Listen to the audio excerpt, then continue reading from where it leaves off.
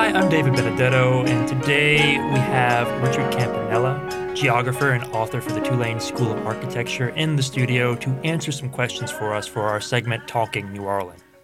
Next question for you is, where are the cool areas of New Orleans, and how has that changed over time, and what does it actually mean? Well, I want to be clear up front that when I speak of the geography of cool, I am kind of taking a cultural and removed anthropological notion of this phenomena of cool.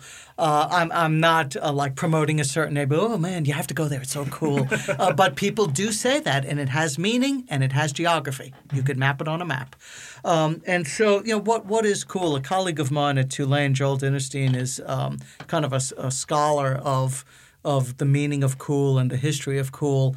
And you could think of cool as a fairly recent notion coming out of the African-American community, 1940s, 1950s, that you could think of as a social charisma that exudes a certain sort of self-possession and confidence, a certain unknowability and a sense of mystery. And that coolness defines itself by being apart from the masses and mainstream taste. Coolness always wants to be ahead of the mainstream. And thus, coolness is geographical, becomes geographical, and thus it affects real estate, and that's when this becomes serious business, quite literally.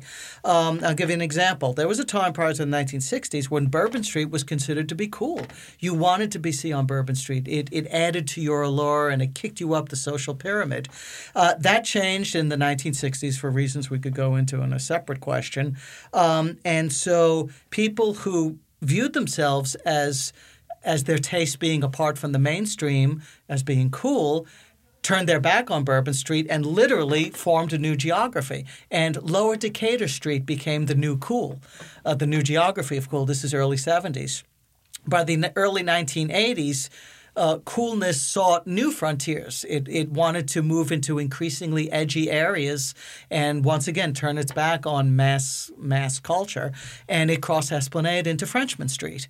Fast forward another 20-odd years after Katrina, and a wave of young people who really kind of cultivated their sense of cultural savvy and their coolness came to Frenchmen Street and kind of shrugged and wanted something even edgier. And so the geography of cool has, in the past 10 years, moved on to places like St. Claude Avenue and farther, and into St. Roch and into Treme, in places where it was not previously. So what does all this mean for the human geography of the city is that wherever this geography of cool expands into, people start to become interested in that neighborhood. There's historic renovation.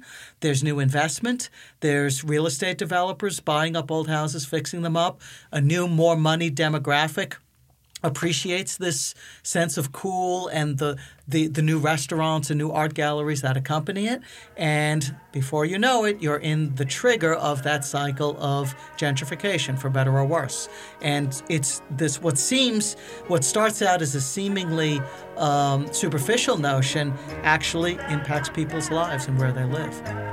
Thank you. That was Richard Campanella, geographer and author for the Tulane School of Architecture. This is Talking New Orleans.